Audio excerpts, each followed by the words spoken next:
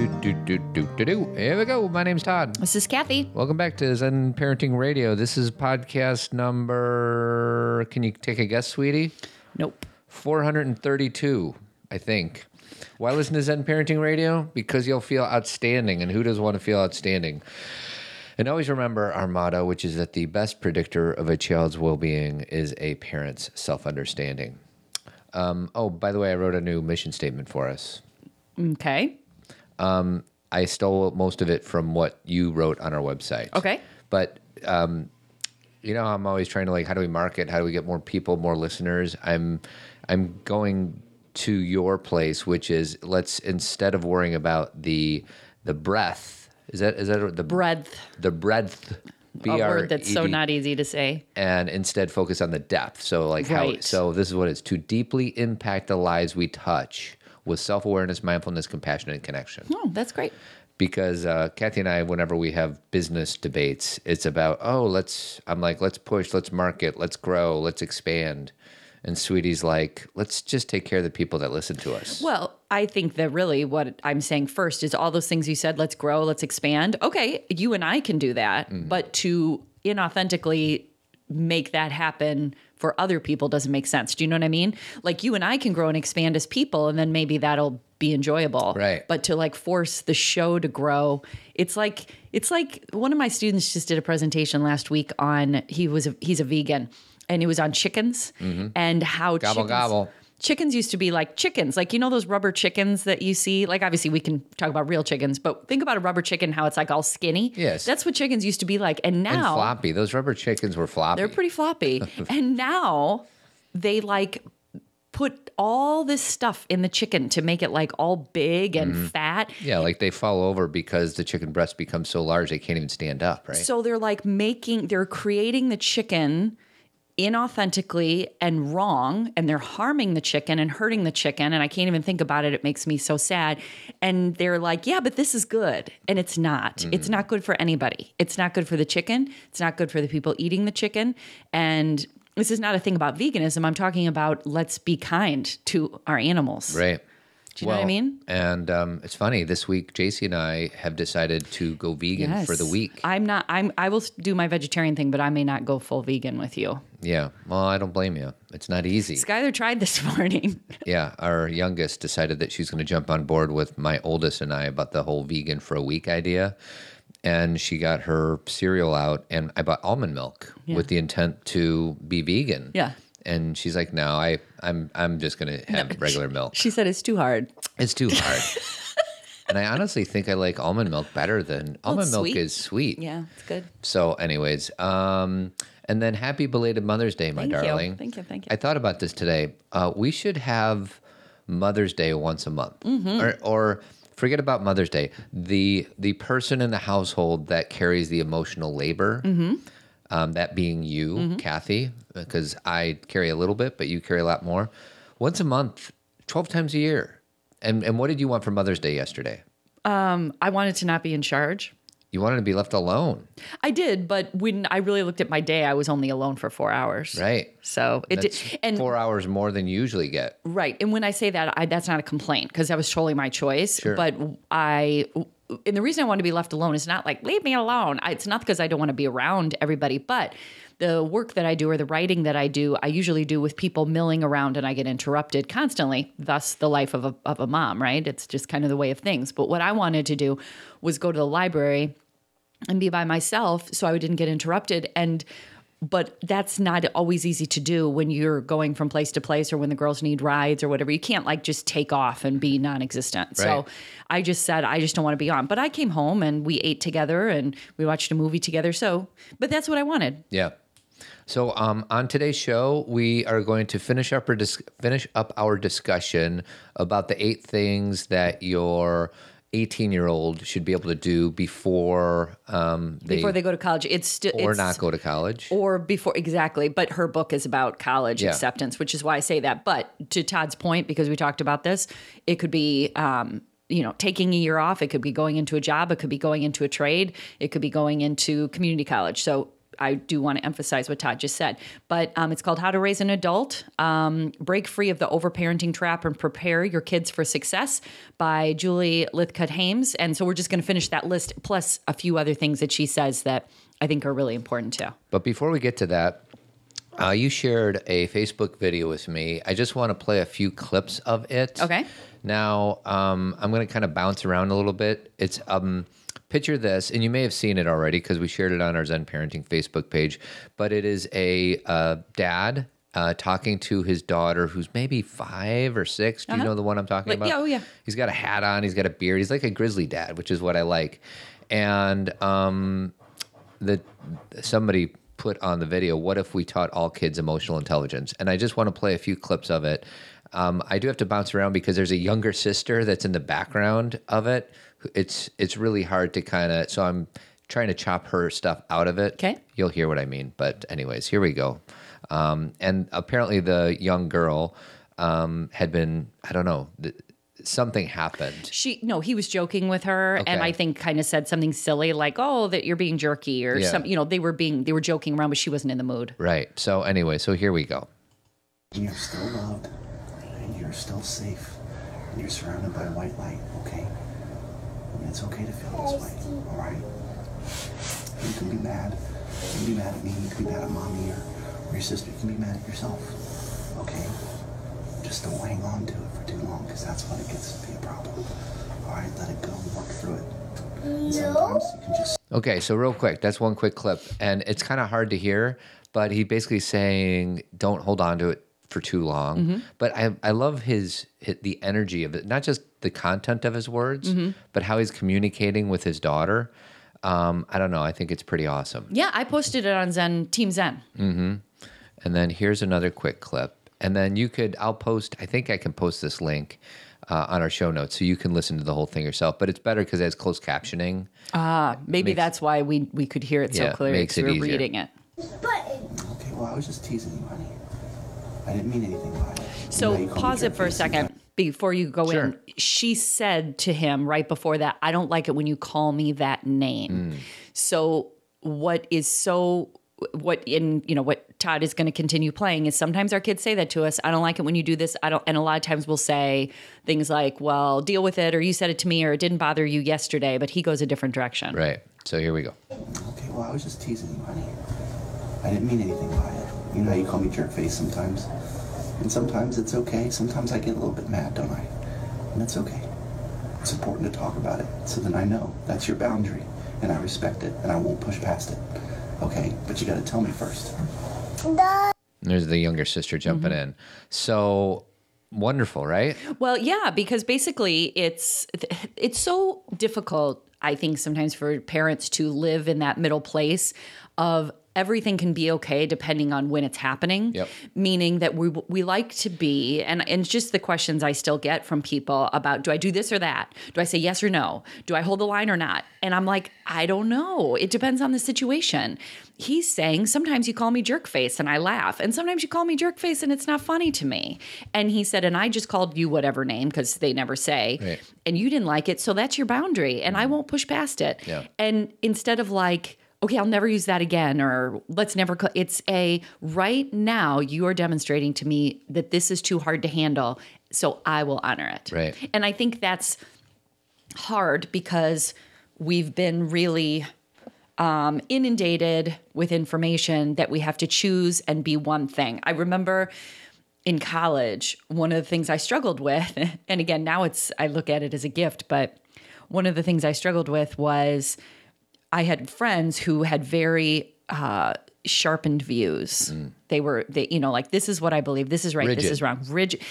Rigid and just very, I guess that's a good word.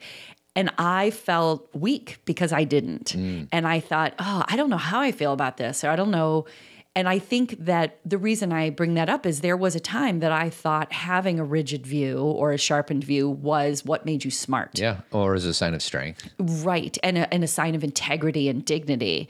And now as an adult, it's not, because if you are not, it's not that you can't have beliefs. I'm not saying don't have any beliefs. I'm saying you have to be fluid and open and willing to hear other people's perspective. You may think something because of your life experience to this point, but when you're given new information, you have to be able to hear it. And if you can't, you are missing the person in front of you. Yeah. You have already decided you understand the world. Or you think there's absolute truths. And really, I could have a truth about a situation and you could have an opposing truth about a situation, and can they both be right? Of course they can, because they're based on our life experience. I think you just said you were going to play something from another clip from a woman that's coming up. And as you had me listen to it, like the whole point of being able to listen and empathize and understand is that not everybody has the same experience as we do. Yeah. And that when we decide, oh no, the reason this didn't work for you is you just didn't work hard enough. Or the reason that, this bothers you, honey, is because you're too sensitive. That's through our lens. And sometimes our lens is warped because we were talked down to. Well, and the fact that we all have a lens. Correct. Like that's even hard to even get your arms around, because you think 2 + 2 = 4 and there's no...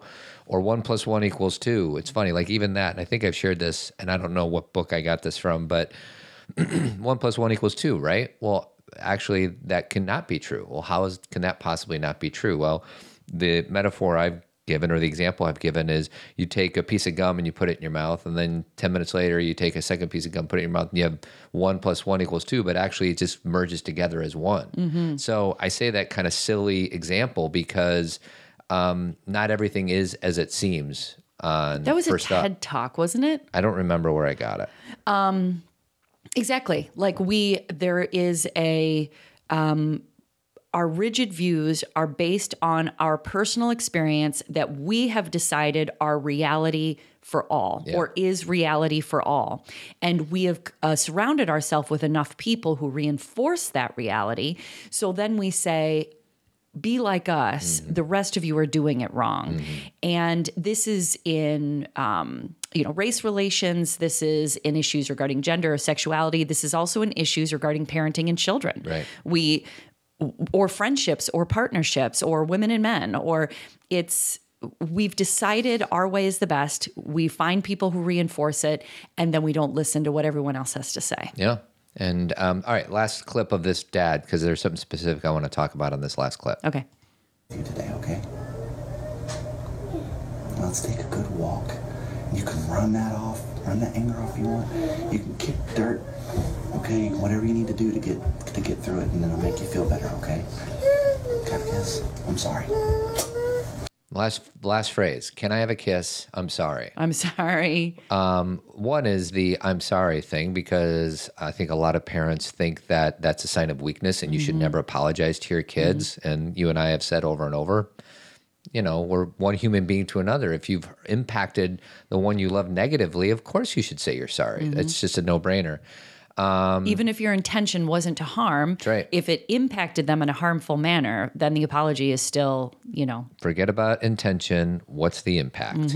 And then the other one says, can I have a kiss?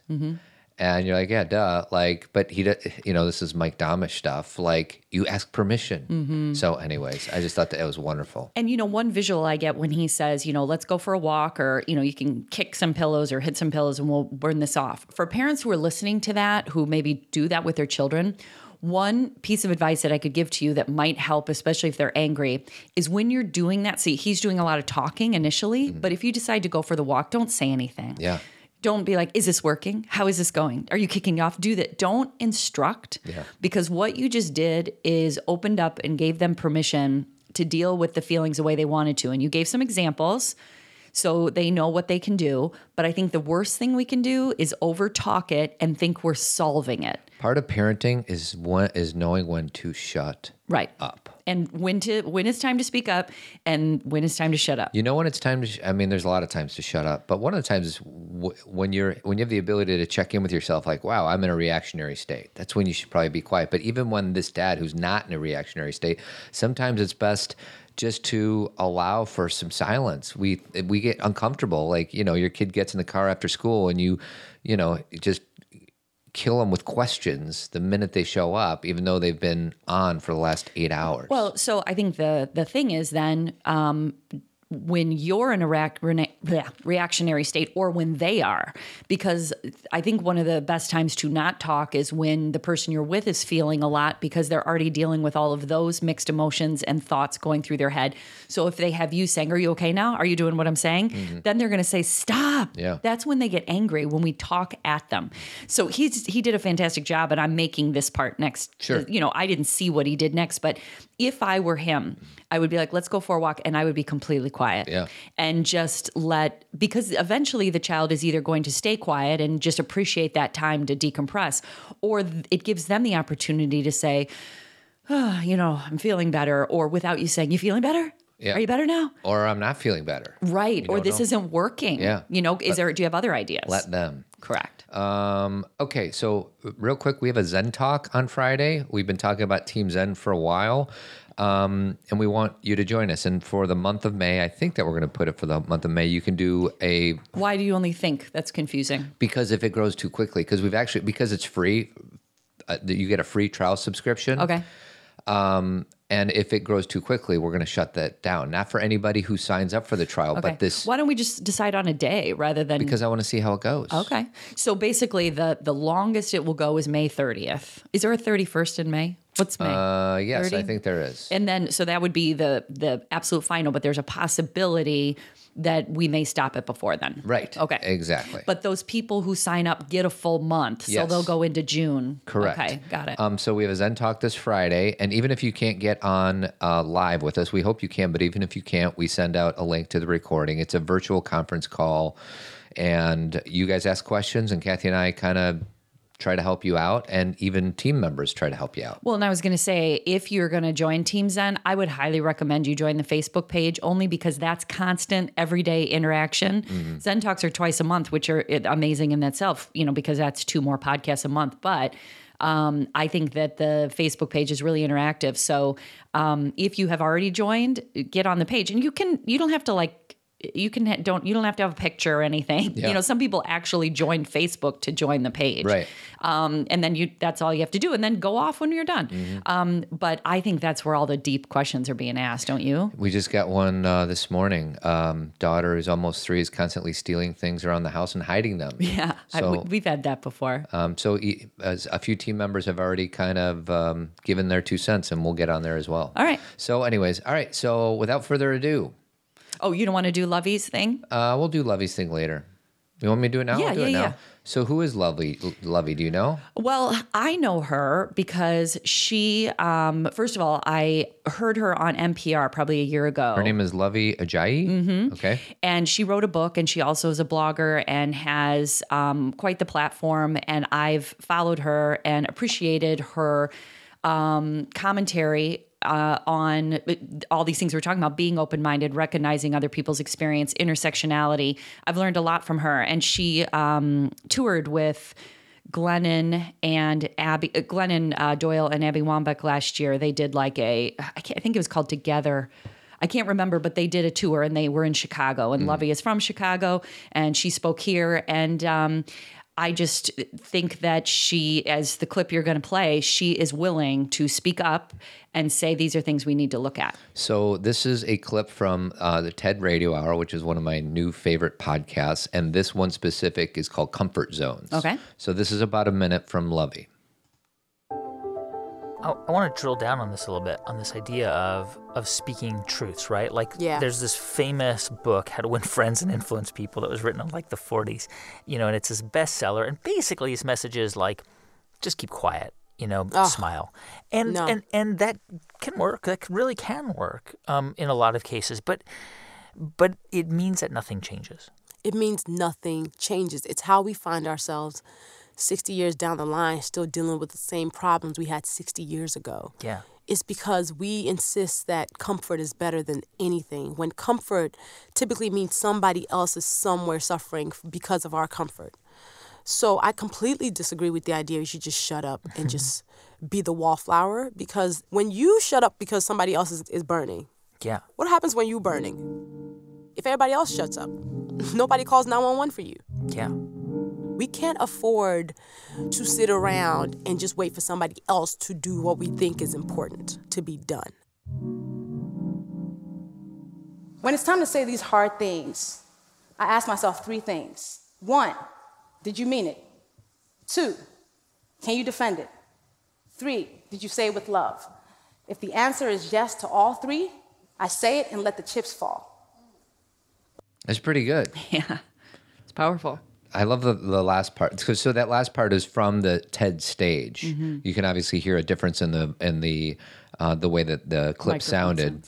But the last part is, did you mean it? Can you defend it? And did you say it with love? I think the third of those 3 is probably the most important thing. Powerful part. The part that allows it to be heard. Yes. And sometimes saying it with love doesn't mean that we're coddling or making ourselves small or saying it weak. We're saying it with an intention of, I love you, or I love where I live, or I love my family, or whatever it may be. And I am going to speak up because of that love. Yeah. And if love is my intention, then the goal is that's how it will be received. Yeah. So anyways, I just thought that was really powerful. Did you mean it? Can you defend it? And did you say it with love? And whether or not you're talking about a social cause or whether or not you're talking to your daughter or your son who's driving you nuts in the moment. That's right. So yeah. Or in your partnership, because a lot of difficult things need to be said. I feel like I'm so in the middle of thinking about treatment right now between couples, because I've been listening to Esther Perel's podcast continuously for the last 3 weeks. It's called Where Should We Begin? She's only got 2 seasons, but I can re-listen to them because I get so, it's like rich. being in the room. Yeah. But just how there's so much missed between couples. And when I say couples, it can be missed between friends or missed between a conversation you're having with your mom or your child. We have so many assumptions and we bring so much baggage to conversations sometimes that we're so blocked and we can't hear. And, I was just listening to a Super Soul podcast this morning with between Dr. Phil and Oprah. Dr. Phil.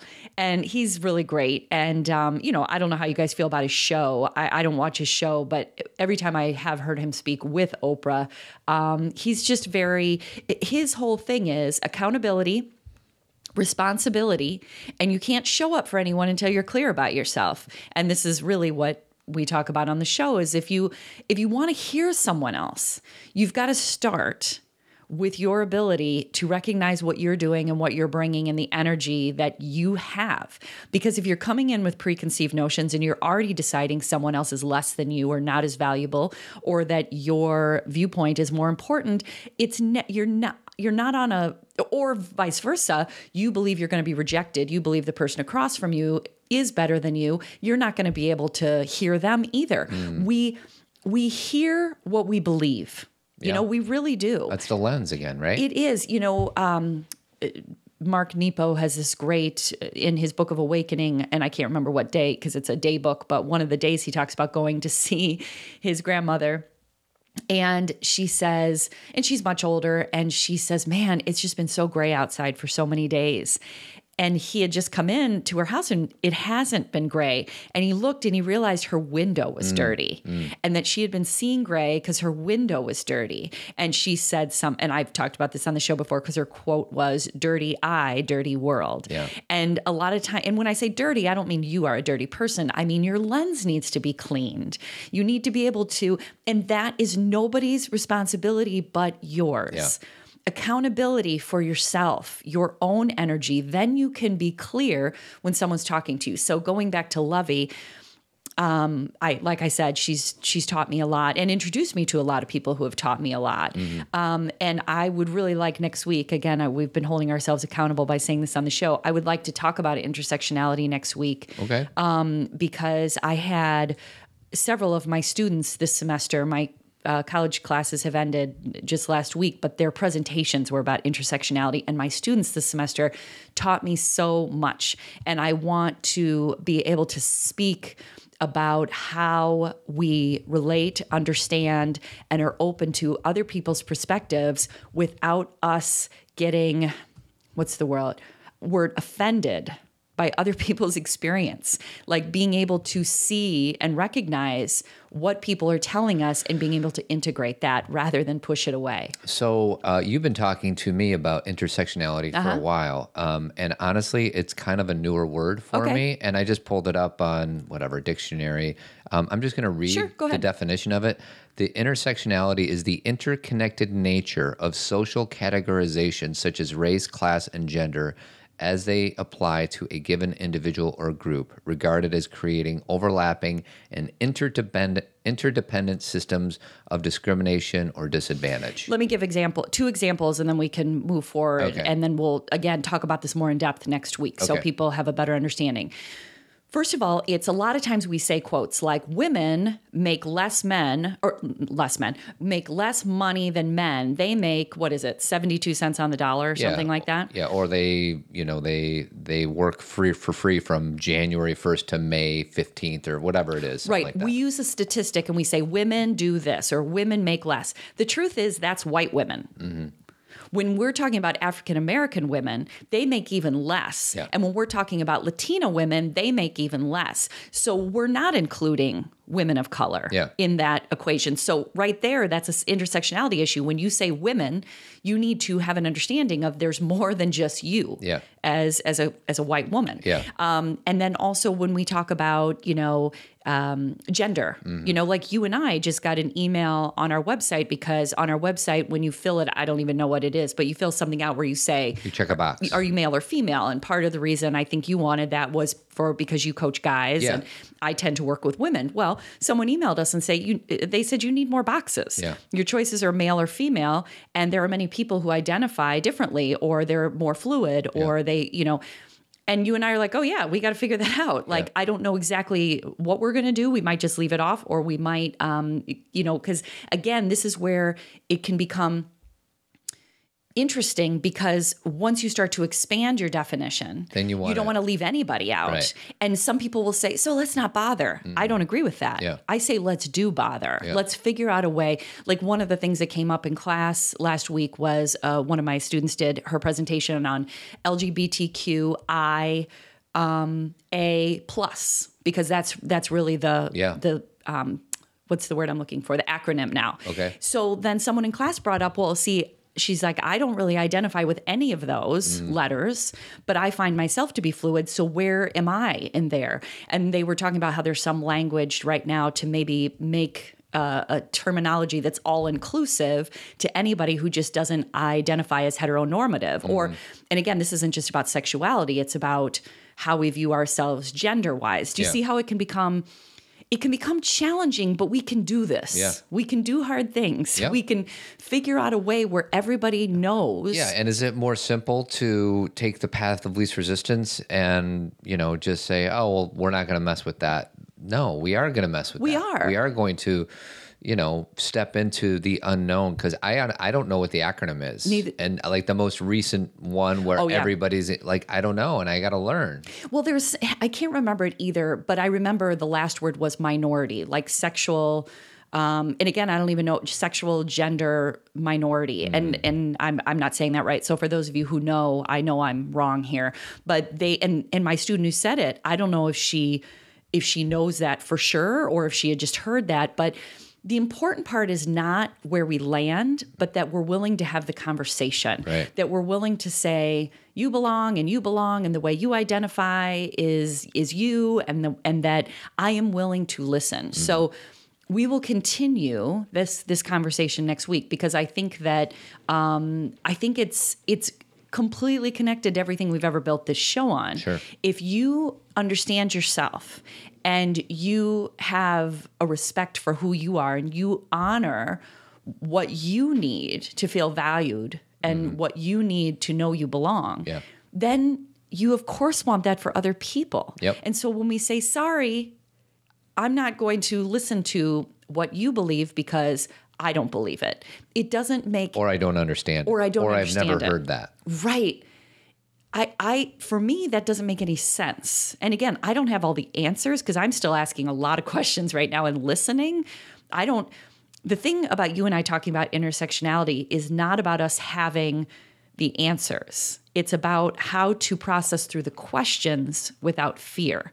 You and I are just learning this ourselves. But I think that it is our responsibility as human beings to speak up about it and then to shut up and listen. Yep. Right? Yeah. It's both. Yep. We don't have all the answers, but I love having the conversation. So should we move on? We're going to move on right after I talk about Jeremy Kraft from Avid Company. He's Sure. a bald-headed beauty. He does painting and remodeling throughout the Chicagoland area. And you can reach him at avidco.net, or his phone number is 630-956-1800. Thank you, Jeremy. So last week we talked about, we were on page 80 of How to Raise an Adult, Julie Lythcott-Haims' book. And we had already talked about the checklist of things that 18-year-olds should be able to do before they leave home. Can you just read the first 5 we talked about last week? An 18-year-old must be able to talk to strangers. An 18-year-old must be able to find his or her way around campus. An 18-year-old must be able to manage his or her assignments, workloads, and deadlines. An 18-year-old must be able to contribute to the running of a household. And the last one we left off on was an 18-year-old must be able to handle interpersonal problems. Now, for those of you who are like, but go into those. We talked about it last week. Yeah. So just go to 431 or whatever it is. So there's 3 left. Number 6, the next one, is an 18-year-old must be able to cope with the ups and downs of courses and workloads, college level work, competition, tough teachers, bosses, and others. So this is interesting because this has come up a lot this year. Some of our girls, actually even our own daughter, has struggled with, and let's be very general. Yes, has struggled with some experiences with a teacher. Yeah. And one of our daughters has, and then one of our daughters, her good friend, has struggled with a teacher this year. And so we've had a lot of conversations in this house about what that means, what that looks like, and how to respond when you are struggling with an authority figure. Yeah. And obviously, for those of you who have had extreme situations with an authority figure where someone has been bullying or inappropriate, of course, there are some red flags where you maybe need to remove your child, or that person needs to be reprimanded, or maybe not reprimanded, reported. There needs to be support given. But the majority of the time, it's really just about that person's style. Yeah. Right? Yeah. And don't even talk about teachers. Like, one of our kids has a coach who struggles. Right. And so that's the thing, is like sometimes it's just their personality is different than moms and dads. Exactly. And so, and really, if you are in the classroom, you may be like, oh, this is what I grew up with. Mm-hmm. But sometimes kids have a different parenting experience or adult authority figure experience. It's like moving from preschool teachers to kindergarten teachers. Yeah. Or kindergarten teachers to first grade teachers. Right. Yeah. There's a... obviously when they're in preschool, it's like coddling. I mean, you would think. Yes. And then all of a sudden you get to kindergarten, and the kindergarten teacher's like, there's no recess. We're not going to play outside, at least at our schools. Right. There's no recess for a half-day kindergarten, which is insane because these kids should be outside playing a little bit throughout their day. And then I think, is it like fourth grade where they start, treating them like a young student. Responsibility changes. Assignments, taking care of yourself. And long-term assignments, start the project now, have it done, So yeah, like Todd said, it ramps up. And as parents, we have to help our kids manage this rather than manage it for them. Right. Again, I will say one more time, if you have an adult who's being inappropriate with your child, of course, you step in. But in the majority of experiences, it's really about personality, it's style, and the way that they view education. And I have the experience. I remember, my first job when I was 16, my boss was so tough and so not nice. And I remember I would come home and say to my mom, I'd be like, geez, I was on time and I still got in trouble or whatever. And, I was so put off. And my mom's like, yep, you're going to have hard bosses. Yeah. Like, nobody at home, I thought, obviously if I would have come home and said, she hurt me or she hit me or something, of course my parents would step in, but they were kind of like, yeah, this is an experience that you have to learn how to negotiate this, how to figure this out. Were you in high school or college? I was 16. Okay. Yeah, this was when I was I was working at a retail store, and my boss was tough. And I remember, like, sometimes on Thursday nights I would work from 5 to 9, and it would just be she and I. Yeah. And I would dread it. But the worst thing we can do is be like, oh, just don't do it, or don't show up for that. Or let's quit that job and let's Right. find you a better boss. Right. Because it's a disservice to your child to not allow, to create the space for them to have these challenging experiences. And, the interesting thing is it's so funny. I just said to you, I remember on Thursday nights having to work with her from 5 to 9. And there were times when it was just she and I who she actually kind of burst through and was kind of calm. And, I was actually just at our grocery store last couple weeks ago. And I tend to, as everybody does, I was talking to the woman as I was checking out. And sometimes they just start to tell you their life, And she was like, oh, she's like, that's my boss over there. She's horrible.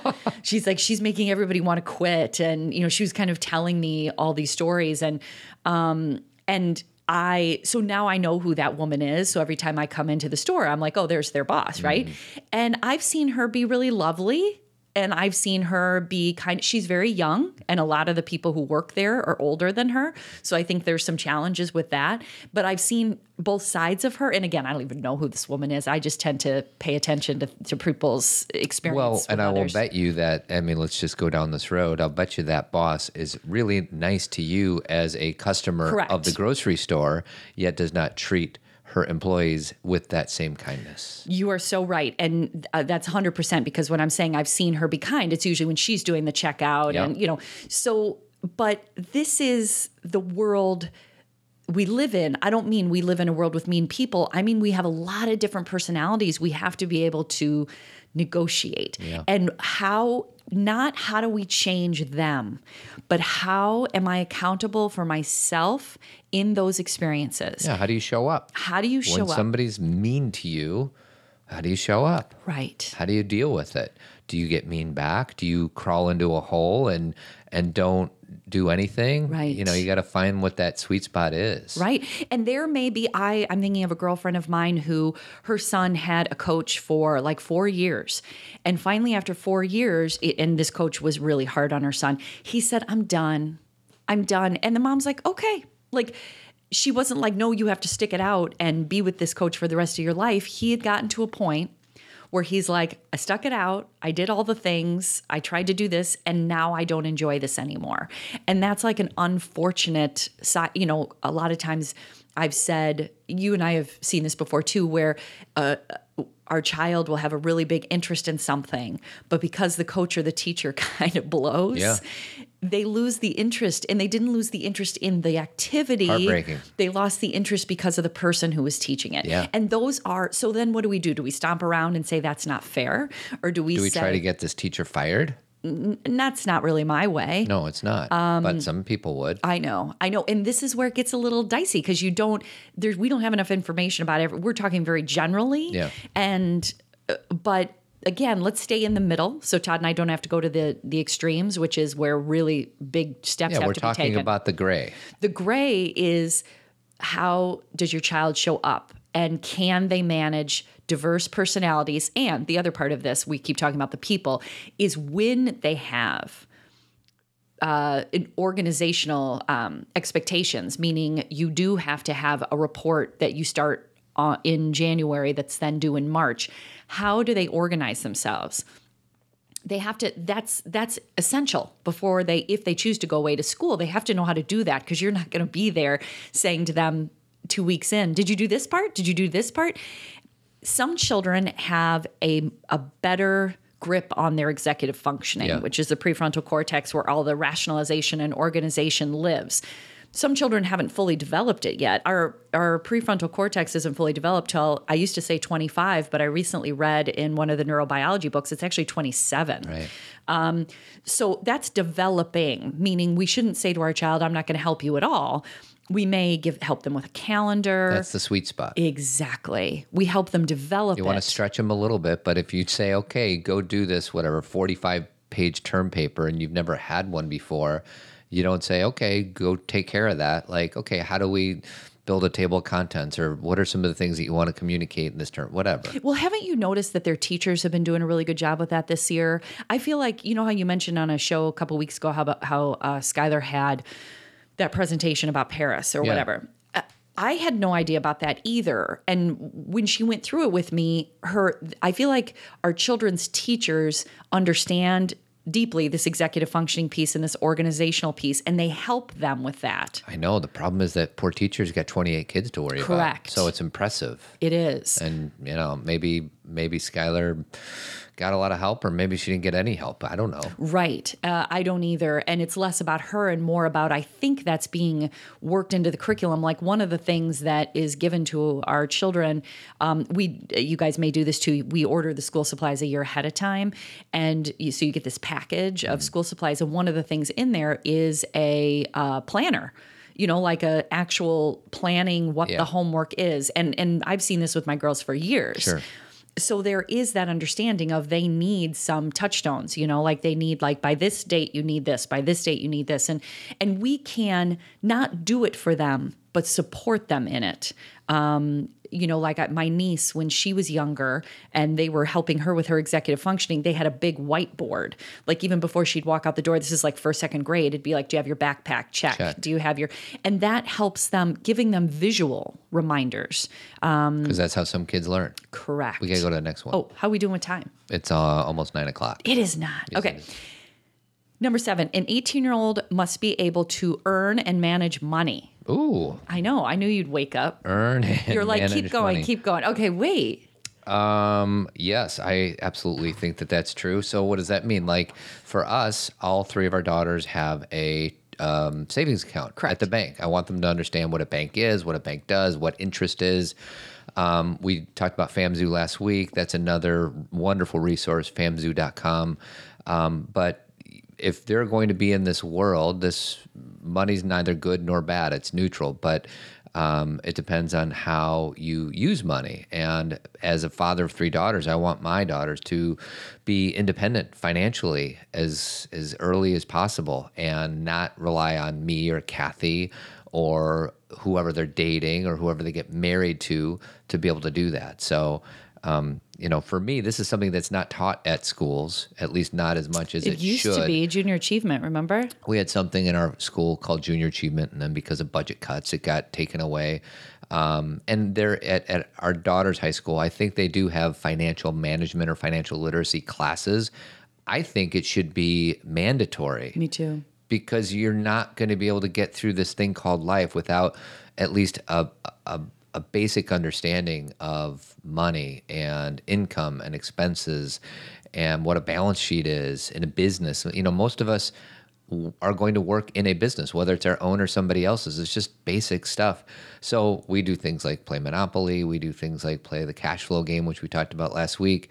It's hard to sometimes like to teach out of a book that I read. Mm-hmm. And, it could be horrifically boring if I did that and way. sometimes it's just the basics. Like the girls have grown up with on our front table these 3 boxes that say save, spend, give. Yep. And since they were very little, we've had money in each of them, and it's just the representation of this is what you do with money. Some of it you spend, some of it you save for a future, and a lot of it you give away, and you help other people. And so there's just part of it is just the literal, financial management, the mathematics of it. And some of it is the philosophy of it. What is it there for? Well, the philosophy is most of us earn some income and then we spend it and then we save whatever we have left. Right. And the the dozens of financial books I have read have all said everybody does it wrong. You get your paycheck, then you pay yourself first through savings, and then you spend. Very simple, but we have the equation backwards. Well, and there's so many reasons for that. Yeah. I mean, that's a whole show in itself, like what's our fear about money, what we think we need, keeping up with the Joneses, using money or using spending as a numbing out factor. I mean, there's so many reasons for that. But one book that I would recommend to parents who Todd knows all about, this is more his world, but the one that really helped me about 15 years ago was Susie Orman's first book. Yeah. So those of you who know Susie Orman, she's been on Oprah a lot. She has a show, I think used to on MSNBC. She has good jackets. She has nice jackets. Her first book, she dove into where I could hear about money, which was, what is your value system and history with money? Because if you understand that, it'll dictate your spending habits. And she actually makes you go back into childhood and figure out how money was felt, how people in your home growing up felt about money, right, because that's your cellular memory. And if you, again, everything's self-awareness, right? That's a great starting place, because a lot of times we treat money like sex, which is we don't really talk about it that much. It's kind of behind the scenes. We pretend we're teaching our kids about it when really we're not even clear in ourselves what our belief systems are. And so this is just, again, to bring, it's not like you have to sit down with your children and be like, do this, do that, do this. But you do want to recognize, like the question we always ask parents about sex ed, we'll say to them, what is it you want your children to know about sex? Well, it's the same with money. Yeah. What is it you want your children to know about money? So anyway, go ahead. I think it's the book, The 9 Steps to Financial Freedom. Mm-hmm. Practical and spiritual steps so you can stop worrying. There's a million books out there, but Susie has a very kind of easy to understand, direct approach to it. So yeah. And I think for people who listen to this show, because you read all the financial books, but this is the most touchy-feely one I've read. Yes. So that's that. And so, and again, to earn money, Todd, I have to give you props. You're much better about this with the girls than I am. He gives them opportunities to earn money all the time. He'll say, come help me in the garage. You can earn this much. If you want to clean the mudroom, you can earn this much.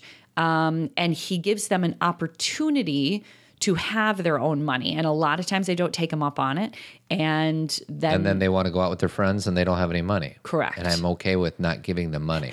I struggle a little more in this area. We got a little work on. I know. We got to work on that. I know. Bit. We aren't. It's not that we're not on the same page on paper. Meaning, in definition, it's just in that moment. And it's not like I'm like, oh, here, take my money. But again, this is history, right? This is my childhood of like, when I was going to do something with my friends, before I had a job, before I was 15 or 16, I would get money to go do it. Yeah. You're very much like, no, they need to earn it now. Yeah, and I want them to understand the consequences of not doing these opportunities that I create for them, which is clean the mudroom or clean the garage with me.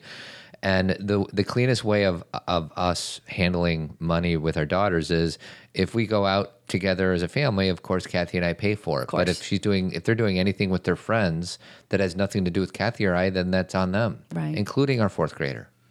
And that's still weird for me. Yeah. And I'm not saying you're wrong. I'm just saying, like, she's got the most money out of the bunch. I know. And that's a whole other thing. Like, they also get money from grandparents and all that. Right. And there's a part of me that still struggles with them spending that money because they didn't, quote unquote, earn it. Yeah. They received it as a gift. Yeah. But don't they put some of it in savings? Yes, they do. Okay. But it's not as structured as I am blaming myself. Okay. I have not created the structure to make sure that X percent goes towards savings, X percent goes towards giving.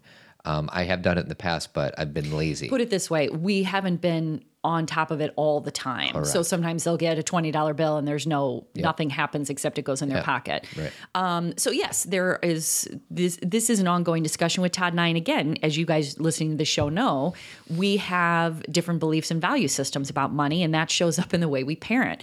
But what I'm willing to do is understand where Todd's coming from and understand how that can help them, and vice versa. Mm-hmm. That sometimes to ask a 4th grader, oh, you want to go to a movie? Go earn it. Mm-hmm. Sometimes I'm like, you know what? It's okay if she's going to this birthday party for me to pay for this. Mm-hmm. And there's a and every kid's different. There's a 4th grader, there's a 7th grader, and there's a freshman. Right. Expectations are nuanced and different for each one. Correct. So let's go to the very last one. Okay.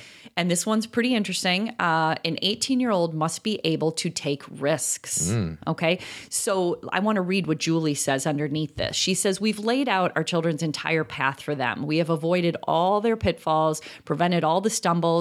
Thus, kids don't develop the wise understanding that success comes after trying and failing and trying again, which, AKA the word grit, or a thick skin, AKA resilience, that comes from coping when things have gone wrong. Yep. So a lot of times when we hear risks, we think, oh, you want my child to risk their life? It's not about risking their lives all the time. It's about risking their emotional experience, meaning they may be disappointed, they may fail, they may not get what they want. And instead of pretending that they should have, or instead of intervening and getting it for them, we support them in dealing with the emotion of failure and the emotion of resilience. Like to be, and again, we've done a lot of shows on what grit means to us and resilience means to us, but to get there and to really understand how to get up again, you have to fall down.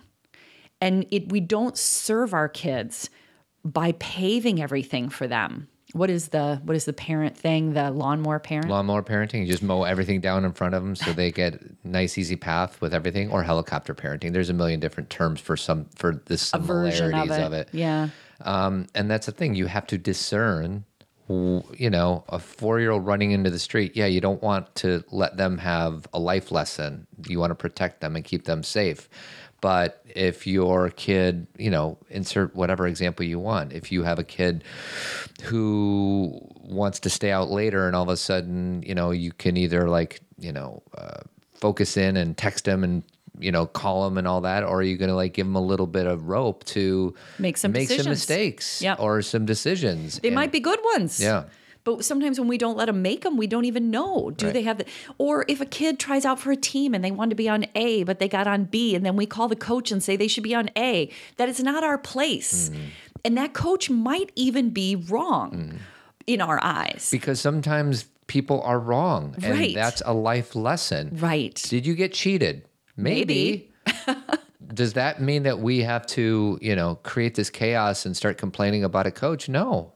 Right. We don't. And maybe our child, their experience of being on B might give them something they wouldn't have had on A. 2 resources. One is we did a Teenage Wisdom podcast number 420. And then we also did that really good show with... John O'Sullivan? No, well, John O'Sullivan. I'll throw that one out there. But Rita's daughter, Casserly. Oh, Casserly, right. That was good. Where she was, this was many years ago when we were doing BU, but Rita's daughter... a girl that we worked with in our 5th grade program, she's a great soccer player and was not put on a team that she wanted to be on, but was able to not only accept it with sadness, she even cried on the show, but she was able to call the girl who made the team and say congratulations. That is building up some part of our self. Yeah, the name of the podcast was She Was Cut From Her Soccer Team. What She Did Next Might Surprise You. And it's about Casserly. Yeah. And I'll include that in the show notes as well. So I want to end, because I know Todd and I have to leave, with this word that I love. And again, it's from Julie's book, and I've been using it a lot lately because I love the manner in which she uses it. It's about self-efficacy. Self-efficacy is not just about believing in yourself. It's about having a realistic sense of your accomplishments, not overblown, not undersold. It's about learning that if you don't succeed, you can still try again, and most likely you'll make even more progress, or you'll have a little more of a recognizable achievement, and maybe even as you keep going, you'll master something. But self-efficacy is different than self-esteem, because that's more about believing in your worth or value. Your self-esteem may influence your self-efficacy, but self-efficacy is built by doing the work and seeing that success comes from effort, and it comes from experience, and it comes from showing up, and it comes from being able to handle difficult situations. And self-efficacy to me is self-responsibility, self-understanding, self-awareness, all mixed together. And that is where we can send our kids out into the world trusting that they may not have all the answers, but then they'll know to ask for help. Or they may not do it right the first time, but they'll be able to stand up and try again. That's what we want for our kids. Yeah. So self-efficacy. So in closing, we talked a little bit about Team Zen. We have a Zen Talk this Friday coming up. Just to give you 2 or 3 bullet points of the last one we did, there was a mom who had a problem with a toddler who was having a hard time adjusting to having a new sibling. And then there was another question. We have 4 children. We love to be at home. With summer coming up, we're feeling the pressure to put them in activities. So this one was interesting on the Facebook page because we were able to offer a lot of resources about kind of the lie we're sold about getting our children involved in all sorts of activities, and how really, we were just talking about executive functioning, how executive functioning is strengthened through boredom and through not having not having externally directed like classes.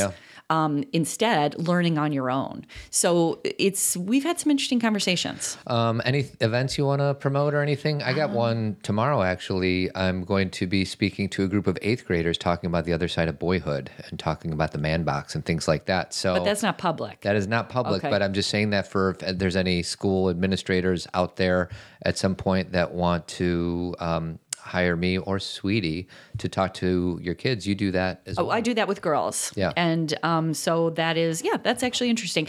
Even though this summer things are like, I'm just starting to let go of things. So I'm ready to have a little more downtime than usual.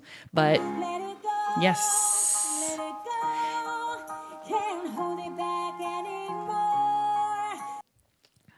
All right. You got anything else? No, I'm ready to go. Oops. What's that? Sounded scary. It was. That was called the evil laugh. Ooh. All right. We have an interview this Friday coming up.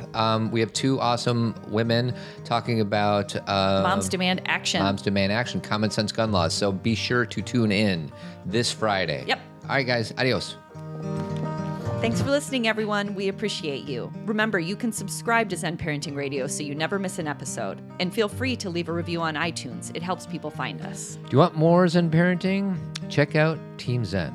It's a $25 monthly subscription where you'll get 2 live Zen talks with an opportunity to ask Cathy and I questions live.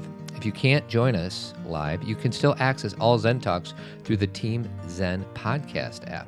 You'll have access to all previous Zen talks, connect with like-minded people through our private Facebook page. We have a book club and get discounts on everything that we have to offer.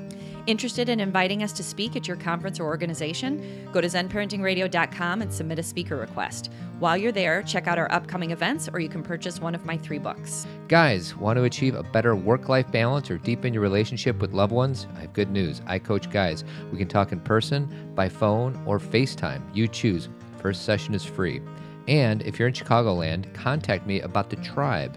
It's a men's group, and it's an opportunity for guys to come together and talk about what really matters. If you ever shop via Amazon, you can help us out by going through the Amazon link under Support Us on our homepage. It doesn't cost you a thing, but we get a small commission from Amazon. Finally, I want to give special thanks to our 2 foundation partners, the Tree of Life Chiropractic Care and Avid Painting and Remodeling. Thank you for your love and support, and keep on trucking.